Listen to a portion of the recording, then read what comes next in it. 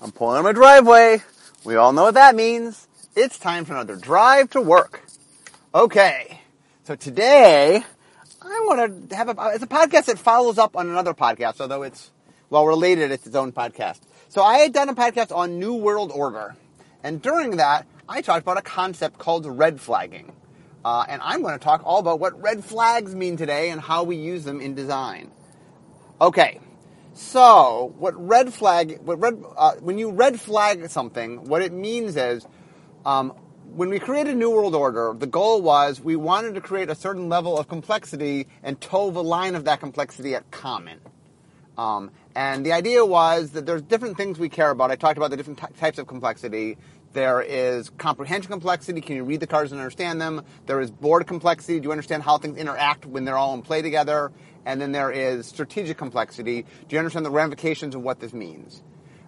Strategic complexity tends to be somewhat invisible to beginning players. We're less worried about that. Commons can have... commons are allowed to have... commons are allowed to have strategic complexity, but we have to be careful about their comprehension complexity and their board complexity. So the idea of a red flag is as such, is we have a bunch of rules for things that in general cause problems at common. And if you break one of these rules, you are what's called red flagged. What red flag means is, it doesn't mean you can't go at common, it just means that we're supposed to take a look at you. That anything is red flagged. In order for you to stay in the file, you need to get approval, first from design and then from development. And mostly what it is, it's a process by which to help make sure that things that might cause trouble are looked at. And the purpose of red flagging is mostly to be cautionary, to make sure that we are paying attention to stuff. And that once we do that, we can override a red flag. A red flag doesn't mean it can't be done. It just means it can't be done. Hey. Okay. It just means it can't be done. Sorry, I was just dropping off my coat. My son forgot his coat, so that was my wife saying thank you for dropping off the coat. See, you get to experience my actual drive to work every day. Sorry. So what I was trying to say is, red flagging means that we have to look at it and make sure that it's okay, and that we can override the red flag. A red flag doesn't mean it can't be done. So when I give you the rules today for red flagging, all that means is these are things we know can be a problem, and so we have to sign off on them to make sure that if we're going to do them, we mean to do them, and that they're okay. The other big thing about a red flag is rules are, you don't want to design... you want to be careful when you make rules, that it's okay to have rules, but you have to understand that sometimes that there can be exceptions to your rules. You have to understand. So the stories I always give is, when I was in college, I lived in a dorm, and one day, so it was Boston University. It was in the middle of Boston, so there was security. They just didn't want anybody coming into the dorm, and so in order to get in, you had to show your ID card. And then, if you lived there, you were allowed to sign people in. So, if someone came to the door, either they had to live there, and they showed you they lived there, or they had to get signed in by someone who did live there. So, there was a guard there. I think his name was Tony. So, Tony and I became friends. You know, I would chit-chat with him all the time, and, you know, when we would come in, I'd always stop a little bit, and I'd talk with Tony. So, anyway, one day, I come in, and Tony's there, and I realized I forgot my card. It was up in my room, and my ID card. And so I'm like, hey, Tony, I left my ID card up in my room. And so Tony was like, oh, I can't let you in. And I was like, but I live here. You know I live here. And he goes, yeah, but the rules are I can't let you in. And I was very frustrated because what was the point of the rule? The point of the rule was to keep people who didn't live there from getting in the building. Clearly, Tony knew I lived there. So... it's one of my pet peeves, like that. You want to understand the reasoning behind the rule. And so the point of red flagging is we have some basic rules to follow, but sometimes this won't, even though normally this causes board complexity, in this particular case, it doesn't cause board complexity. And the case in question, just to finish the story real quick, is, so Tony would not let me in. And so I finally talked him through the rules, and I said, well, in order for somebody to sign somebody else in, what are the rules for that? You just have to know that they're, they live here. They go, yeah, well, to sign someone in, I just have to know that they're, they don't have to show you an ID. No, as long as I know they live here, they're allowed to sign people in. So I said, okay, if I don't need to prove ID and you know I live here, then I'm allowed to sign someone in. He goes, yes. I go, okay, I signed me in, and that's how I got in.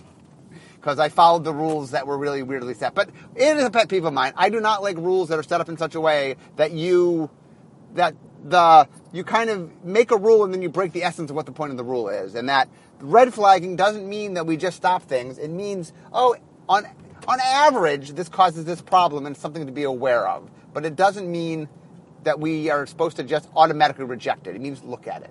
Okay, so let's walk through the red flagging we have. So number one, does it affect other permanents? And this is the one we started with when we first talked about board complexity.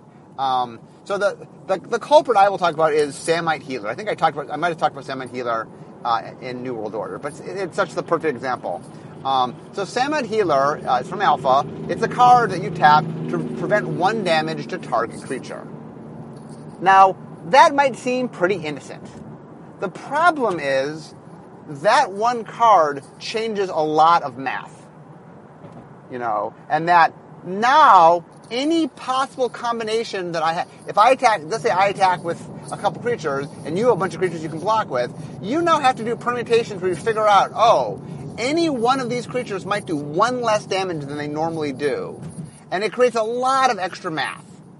I know, and one of the things that's hard is one of the ways Magic works is you start playing, you learn something, you absorb it, and then it becomes so second nature once you learned the rules of it that you forget how much complication it creates. And Samite Healer is a really good example, which is once you know how to do the mental the shortcutting to figuring out, with a Samite Healer, you can figure it out. But when you're first learning, it's a lot of extra math.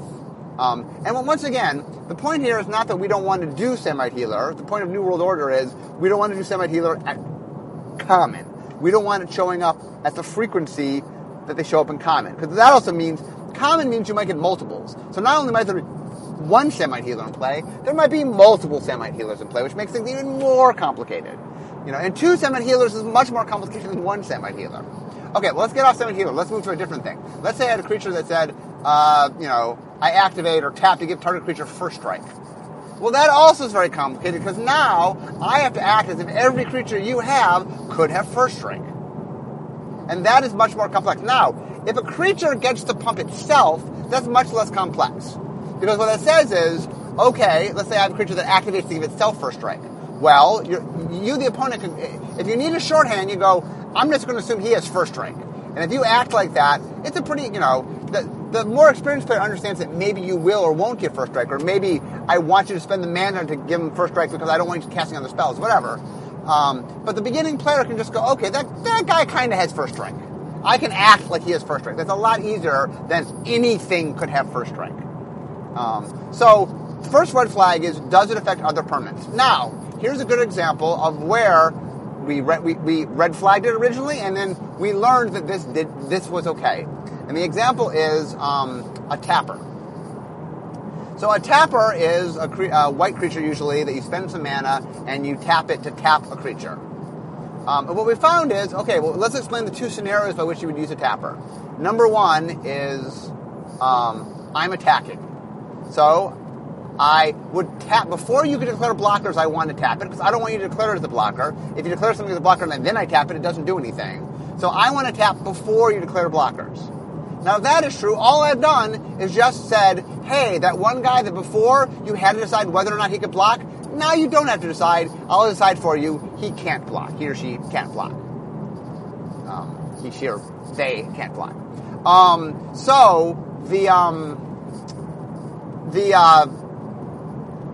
offense, or on defense, before you can attack, I tap a creature. What have I done? I've once again removed a decision. You had some choices of what to attack with. I've now removed a choice. It can't attack. So that's an example of a card that affects other permanents, but when you examine how it's played, it actually decreases decisions, not increases decisions. So this is a good example where just because something is red flagged doesn't mean necessarily that it breaks the spirit of what the rule is. And that's why we have to examine it case by case. I want to get in the dorm. You don't have a card. Oh, wait. I know you live here. It doesn't break the underlying rule. The underlying rule says, I don't want strangers coming in here. I know you're not a stranger. And so once again, the point of this is so we can examine on a case-by-case. Now, something like tapping, we've learned, tapping's okay, so we don't need to red flag tapping every single time. We've learned, here are some exceptions. We do make some exceptions where once we learn they're okay, that there are certain things like, okay, we've examined them where it's okay, tapping is something we're comfortable doing a comment. Now, there's other, by the way, I'm talking more about board complexity issues and stuff like that. It is possible, by the way, that the development might figure out that tapping from a power level thing might be an issue, and they might remove things from common. So some of the things that I'm going to talk about today are design related, some are development related, but development also can always say, this is not a New World Order thing, this is a power level thing. And there's some things where they go, you know what, the power level, we're going to move it up to rare. Up to uncommon or higher. So one of the things to keep in mind, by the way, is that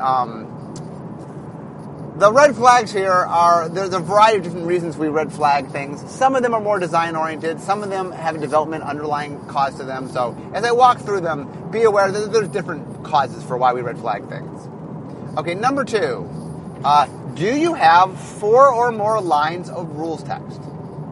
So that is an interesting one. Well, why that? And the answer is, we've learned that there's a point at which the text just intimidates the reader. And that one of the things we want to be careful about is, textiness is a sign of multiple things. One of the things development does is, one of the metrics they look at is words per card, especially a comment, or words per ASFAN is also very common. And the idea is, well, the wordier you are, usually, not always, but usually means the more complicated you are. And as a nice metric, just like red flagging, the point of having metrics is not to be dictatorial. The point of having metrics is so that you can understand. It's a guideline that tends to show you if you need to give a further look at it. If your text is a little above average, that doesn't mean it's not okay. It means you have to look and figure out why the text is above average, what is going on. Now, it turns out there are longer texts that are easier to process. So one of the things about this red flag is it says, okay, are you wordy? And I'm defining wordy as being 4 or more lines of rules text. If you are wordy, it means, okay, let's take a look at you. Maybe that means there's just too many words on you. Maybe that means you're doing too much. Maybe it means let's just see how easy it is to grok what you're doing. And sometimes it's like, okay, this is not too bad. When we say 4 lines of text, usually I'm not talking about reminder text. Because sometimes you could have reminder text that's 3 lines long, and so the mere act of having this ability with reminder text makes it 4 lines. That's not real. We have to be aware of reminder text, and the existence of reminder text can be intimidating. So it's not that we're not, I guess to be clear, that if something with reminder text is over 4 lines, we want to be aware of that. But usually the reason it will, reminder text in expert expansion tends to be on new things. And so normally we're vetting the new abilities and saying, is this an ability we think people want to understand? One of the things in general about New World Order, when you look at mechanics, is how hard is the mechanic to sort of understand in a vacuum, and how much does it add to the complexity of the board? We are allowed, so one of the things about red flagging is what we call the 20%, which is we want 80% of our commons to follow all the rules we normally set up. And about 20% can break those rules, meaning when I talk about you have red flagging exceptions, we allow ourselves a certain number of exceptions, about 20%. So one of the rules about New World Order is you are allowed to make the player think about something they don't normally think about, but focus that thing. It should be usually one thing, at most 2 things. But for example, let's take landfall in Zendikar. Normally, you don't track when lands come into play. It's not something where I go, did a land come into play this turn? But we're like, okay, in this environment, this is important enough that you have to track land entering play. That's an important thing. But in Zendikar, that was the thing you had to care about.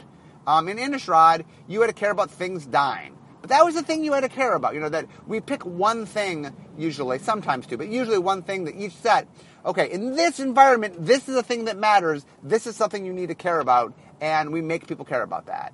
I guess Innistrad did have two, because Innistrad also made you care about not playing spells and playing 2 spells. Now, that was only when you had werewolves in play, but still, that happens enough. That's something that you have to track.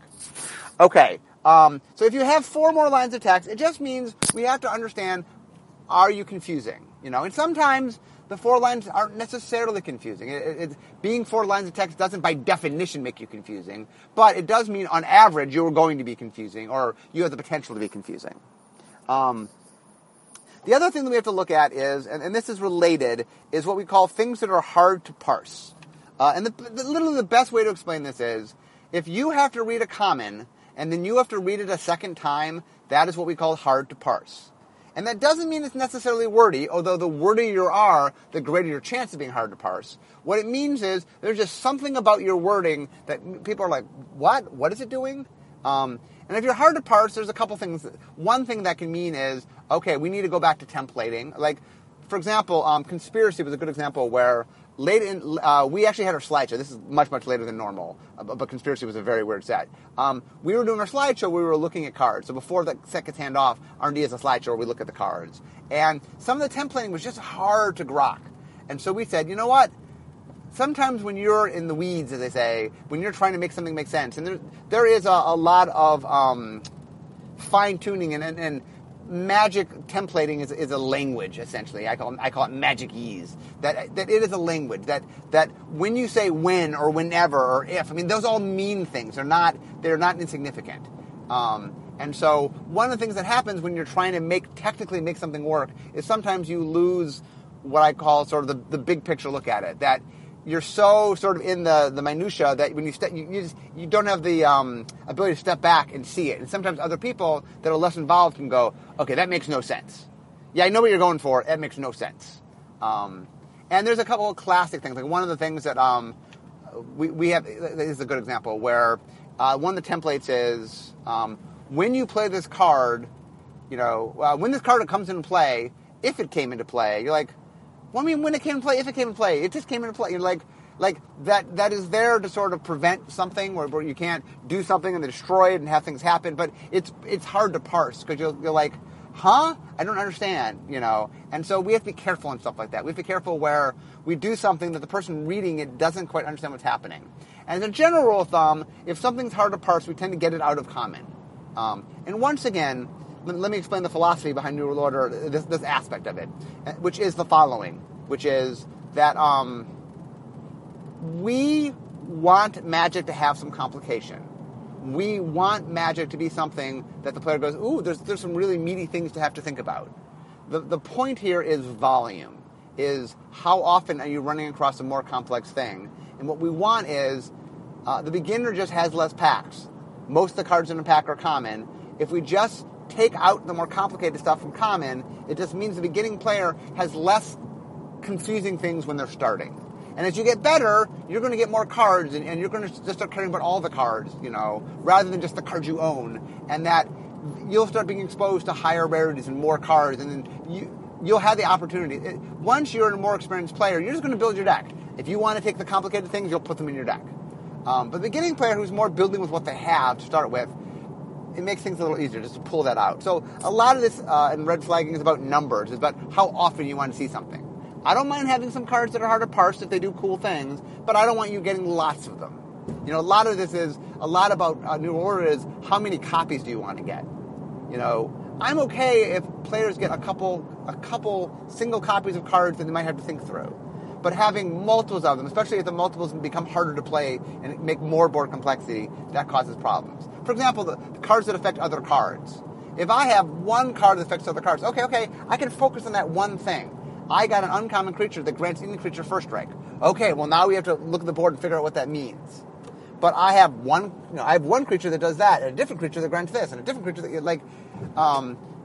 in volume is the problem. And that a lot of these things about board complexity is that having one thing or two things that you have to think about is fine. Having 5 is hard. Having 10 is really hard. Having 15, this all came about, the New World Order came about from Lorwyn Morningtide Limited, where Lauren cared about these 8 races, and then Morningtide cared about these 5 classes, and every card tended to have at least one of the races and some of the classes, and just the lattice of work that you had to figure out what you could do, what was in play, just become mind-boggling for people who weren't really adept at it.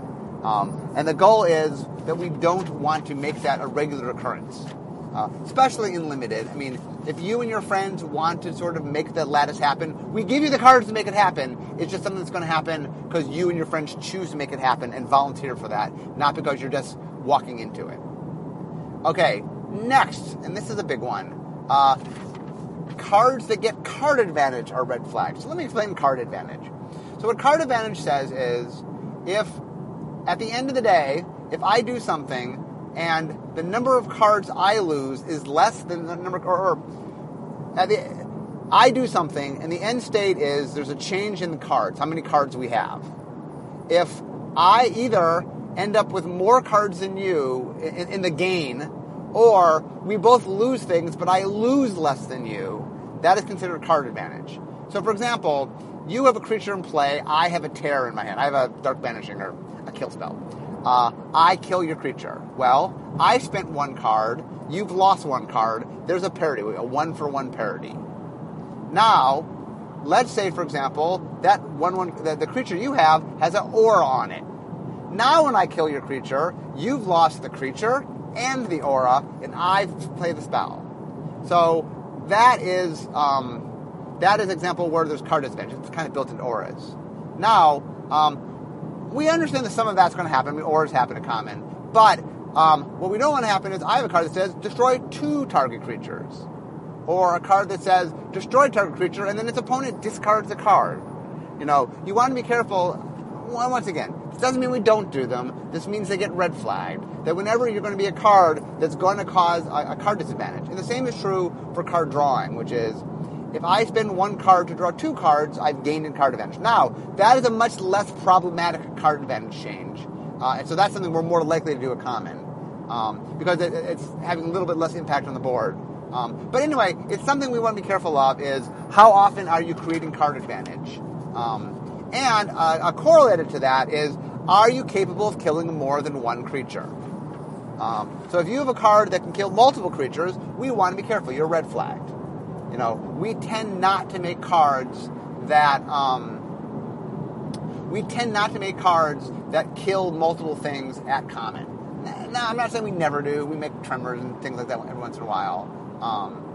And as part of the card disadvantage, we tend not to make permanents that as a ETB effect, as an enter the battlefield effect, kill a creature. So, for example, Flametongue Kavu was a famous, it was a 4/2 creature that did 4 damage when it entered the battlefield and to a creature. So those tend to go uncommon because they kill something, but they're still there. They're, you know, I've lost no cards, you've lost 1. Or things that are repeatable kill. Things like Prodigal Pyromancer. Which is a 1/1 that taps to do 1 damage to a creature or player. That also has effect other creature problems. That's been red flagged for a different reason, but it's also red flagged for repeatable kill causes problems at common.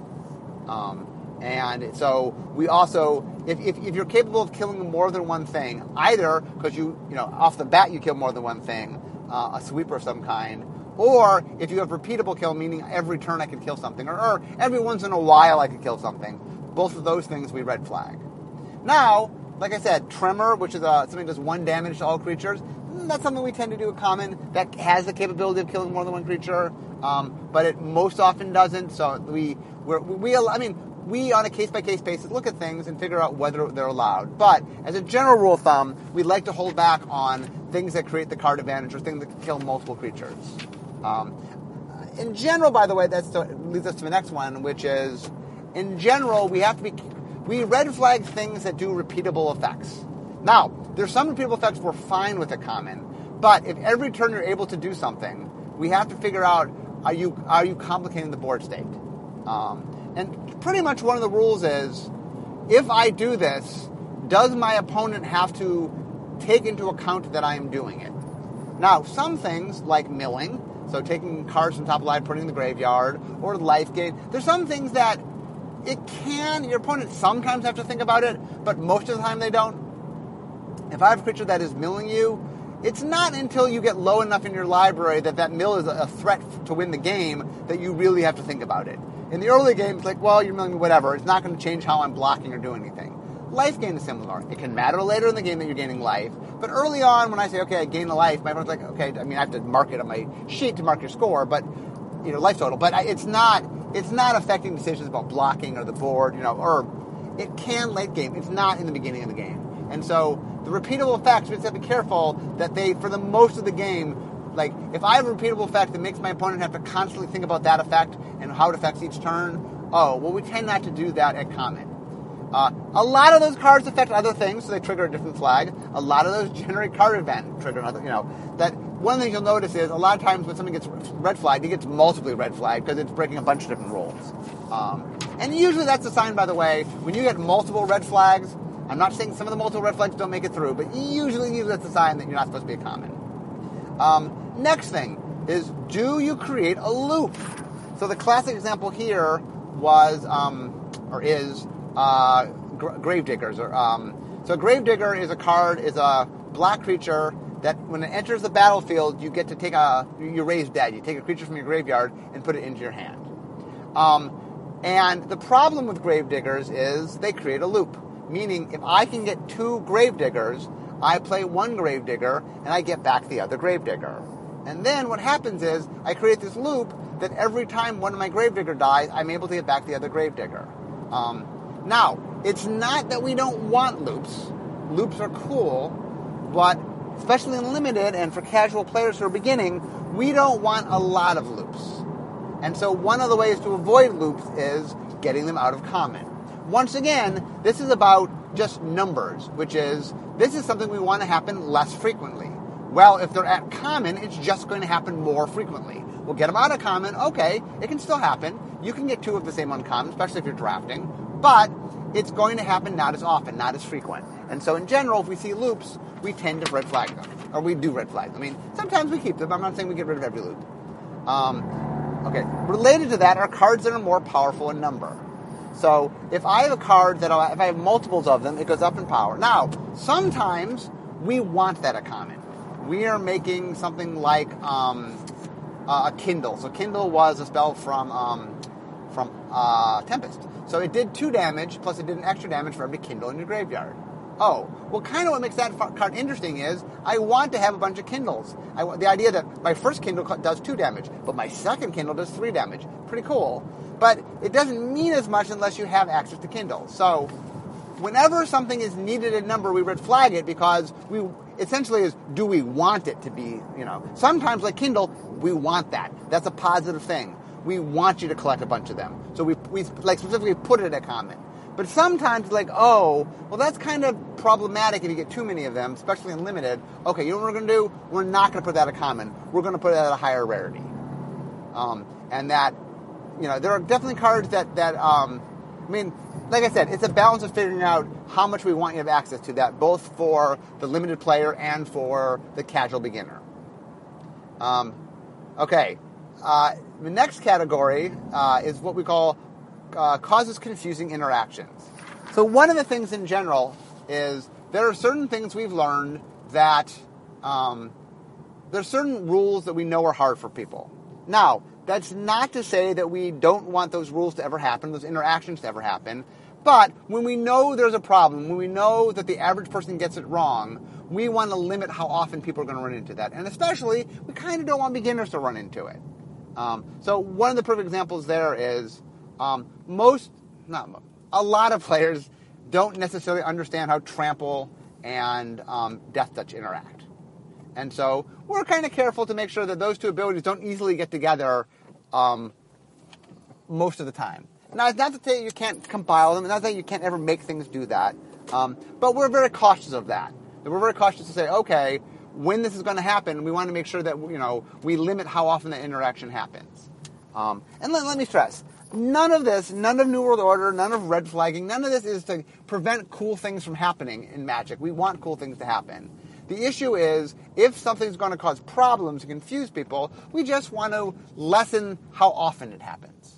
And remember, in Constructed, where you pick your cards, you get to dictate how often something happens. When we pick something for common, the two things we are affecting is how it impacts in limited and how it impacts for the casual player that has less cards. And note, by the way, when I say casual player, one of the problems of using the term casual player is there's two different types of casual player. What I kind of mean is really the less enfranchised newer player, not likes to play casual formats. So maybe I probably should get a better word for that. What I'm talking about is the newer player, the player that is less enfranchised, and that a lot of what New World Order is about, and this red flagging is percentages. Is just how often do we want you to see something? And the idea is, if something's going to cause problems for the newer player, we say, you know what, let's lessen how often they see that. And on the flip side, something we really want people to experience, like the other thing, for example, is when you build a set, you're like, here are what my set's about. And some of the stuff that's about your set's about, like every year we make Magic and we want Magic to do some new things. So the way we do that is we go, okay, we're going to a new world, there's new mechanics, this is what we're doing. Well, part of the fun of the new world is you have to care about things. It was neat that in Zendikar, I have to care about when I play my land. It was neat that in Innistrad, I have to care when things die. You know, it is neat in Theros that I had to care about which of my cards targeted my own creatures. You know, and that happened in building, that happened in play, and that it is fun that each environment cares about things that other environments don't care about. So it's not that we don't, you know, when you're trying to figure out percentages, it's like, I want people to experience this. Oh, is this something very cool that I think having a higher visibility will increase happiness? Is this a neat thing the set is doing? Okay. Then there, I'm trying to get things in common. You know, my whole thing about if your theme's not a common, it's not your theme. It's just me saying, if you want your players to experience something, you have to put it in the numbers that they can experience it. And a big thing about understanding trading card games and rarity is you don't control the minutia. You don't control the granularity. Well, you don't control the minutia, but you control the granularity. I can't control what you see, but I can control about how often you see it. You know, that I can take the different things that are in my set and I can say, okay, I want you to experience this at this rate. I want you to experience this at this rate. This is why Asfan is so important. The concept of how often we literally draw it in your in your pack. How often you will get this concept. And we literally sit and go, okay, this ability we want this Asfan. This ability we want this Asfan. We want this showing up at this percentages. This showing up at that percentages. And what red flagging is really about is just us saying these are the things that are problematic at too high a percentage. If they show up at too high a percentage, it's a problem. And that really is what we're doing. It's the red flagging is us of saying, okay, hey, do we want this showing up at the frequency that it would show up by showing up in common? And when the answer is no, well, then we take it out of common. But once again, and I'll stress, red flagging is not hard and fast rules. Good creative work does not function under hard and fast rules. It functions well under rules, but then you need the ability to make exceptions. And a lot of what design is there for is to figure out when's the right call. When should you make the exception? Okay, well, thanks for joining me today. So I'm now Part, and it's time for me to be making magic. Talk to you guys next time.